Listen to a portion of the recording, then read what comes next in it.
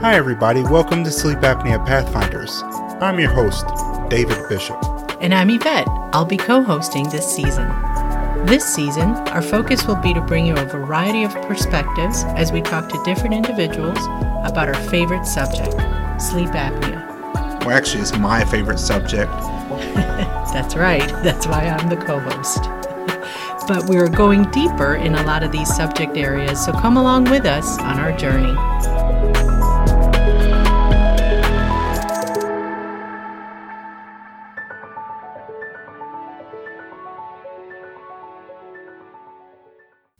Hi everyone. Episode 15 is part 2 of our discussion with Dr. Gretchen Kubacki on sleep apnea and polycystic ovary syndrome. Sleep apnea has overlap with many different health issues. Research has established that up to 70% of people with polycystic ovary syndrome, or PCOS, have been found to have sleep apnea. So we took a deeper dive with Dr. Kubacki. In part 2, she discusses the following. Fatigue is the hallmark of PCOS, and the variety of other health conditions associated are high cholesterol, diabetes, infertility, and hyperthyroidism. I also touch on the issue that research is showing women tend to be diagnosed with mild sleep apnea, and how some sleep physicians will recommend weight loss, and also how the way women report fatigue is slightly different than men. This may make it less likely for a woman to be referred to a sleep physician. Dr. Kubacki touches on how women's health concerns are overlooked because their symptoms may not fit the medical perspective of what a typical PCOS patient or sleep apnea patient should look like.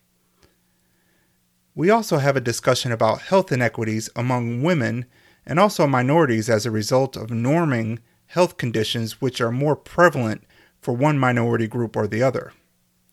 And Dr. Kubacki shares a wealth of resources for PCOS, which include her website, PCOSwellness.com, her YouTube channel, Facebook page, PCOS Psychology, and a number of other individuals and organizations working to raise awareness and provide support. Here's part 2 of our interview with Dr. Gretchen Kubacki. In your YouTube video, you talked about how women with PCOS also have insomnia, and you talked about sleep apnea. So as these things relate, and they really are a much larger subject because there's so much overlap between PCOS and what's called metabolic syndrome. Also separately, if you want to look at diabetes, for example, there's a lot of problems with sleep issues there. And thyroid disorders are another part of the picture. So it's kind of like when one thing goes awry, the rest just falls down. You will often find PCOS, high cholesterol, infertility, hypothyroidism all together. And then you'll find this very high incidence of sleep disorders and eating disorders. And so for PCOS patients, I always screen for sleep disorders, which can fall into several categories. They can be problems falling asleep, staying asleep, or waking too early. Of course, the issue of not getting enough sleep or getting too much sleep can be a mental health symptom indicator. And then sleep apnea is going to affect all of those things. So if you have sleep apnea, you are going to be more fatigued. And fatigue is a hallmark of PCOS. There's also a lot of complicated issues around insulin resistance, hypoglycemia, prediabetes, diabetes, and how all of that affects one's ability to fall asleep easily or not. And then the thyroid issues, which 40% of women over 40 are hypothyroid, which is that high. Yeah. So when you start to think about the number of people who have undiagnosed sleep apnea, who have thyroid disorders, who have PCOS, the number of people who have prediabetes, hypoglycemia, diabetes, the numbers of people affected by sleep issues are enormous. Combine this with our focus on technology and the fact that we're all glued to our phones, even when we're in bed sometimes. Yes. and other things like not getting enough exercise, not getting the right types of exercise, not timing your exercise well, having too much caffeine because you're exhausted, having extra sugar because you're exhausted and you need a little perk up. It's all a big snowball effect. So one of the things we talked about leading up to recording this episode is that I shared information that women tend to be diagnosed with mild sleep apnea, and that there are some sleep physicians who will say that they don't recommend a CPAP, and that maybe they might recommend weight loss. And one of the issues with that is that even mild sleep apnea can be very disruptive. The research is showing that women are underdiagnosed for sleep apnea, and that can have really damaging effects, because the first thing that confounds the diagnostic picture is that women are going to report symptoms of sleep apnea differently to their primary care physician. They might talk about snoring, or maybe they don't snore. They talk about headaches. They might talk about memory loss or learning. Right. They might wake up with a dry mouth, insomnia, moody or irritable. This information is from the Society for Women's Research. And, it's really unfortunate, because I think a lot of women don't get referred to sleep physicians, and physicians really only get about 3 hours of orientation to sleep in medical school. And that is astonishing and horrifying. That is part of the problem. We aren't going to dump on primary care physicians. They have a lot to take care of. That's similar to the amount of nutrition information they get, and yet sleep and nutrition are cornerstones of good health.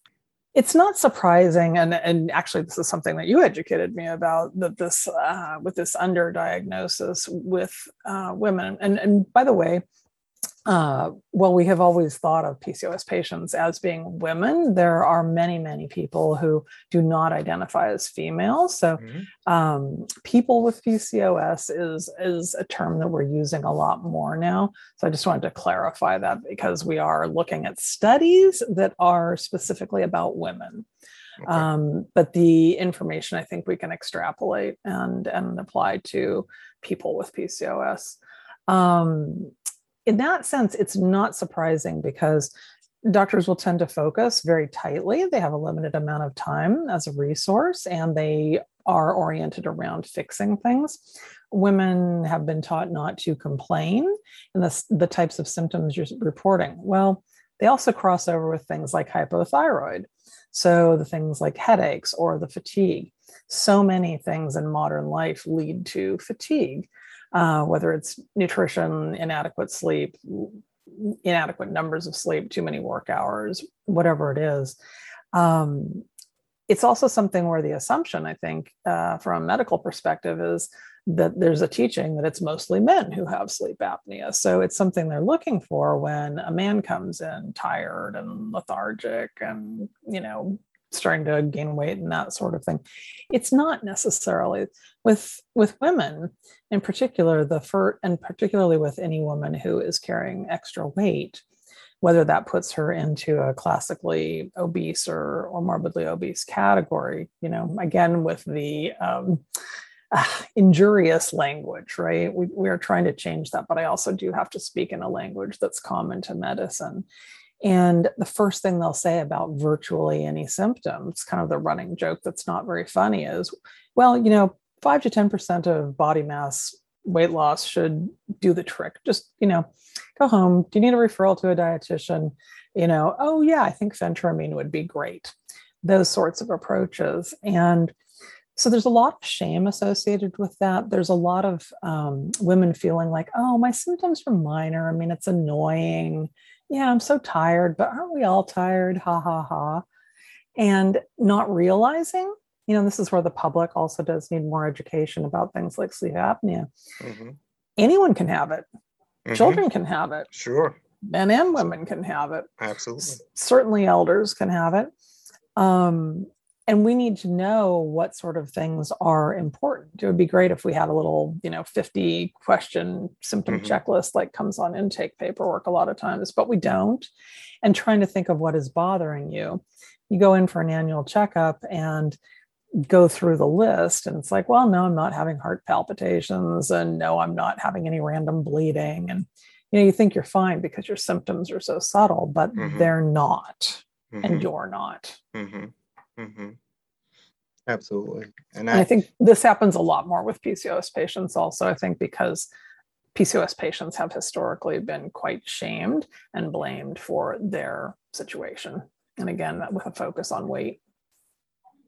And that's something that needs to change. Absolutely. And the rate of health issues that women are not diagnosed with is something that, talks to the inequities in the healthcare system. So, it's really good. We're talking about, conditions, that women should be really advocating for themselves and, persisting.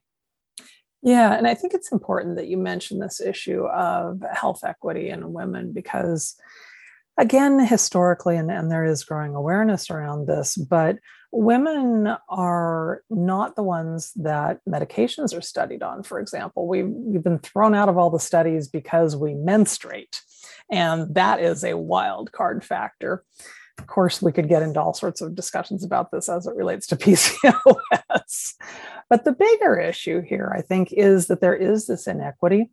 And specifically, we look at a major health inequity when it comes to people of color, Black and Latinx or Latina patients in particular, who are often in a larger size body and who automatically are facing discrimination simply because it's so easy to say, well, you're fat, therefore you have diabetes. Well, guess what? Slim people get diabetes. Slim people get high blood pressure. Slim people die of kidney disease.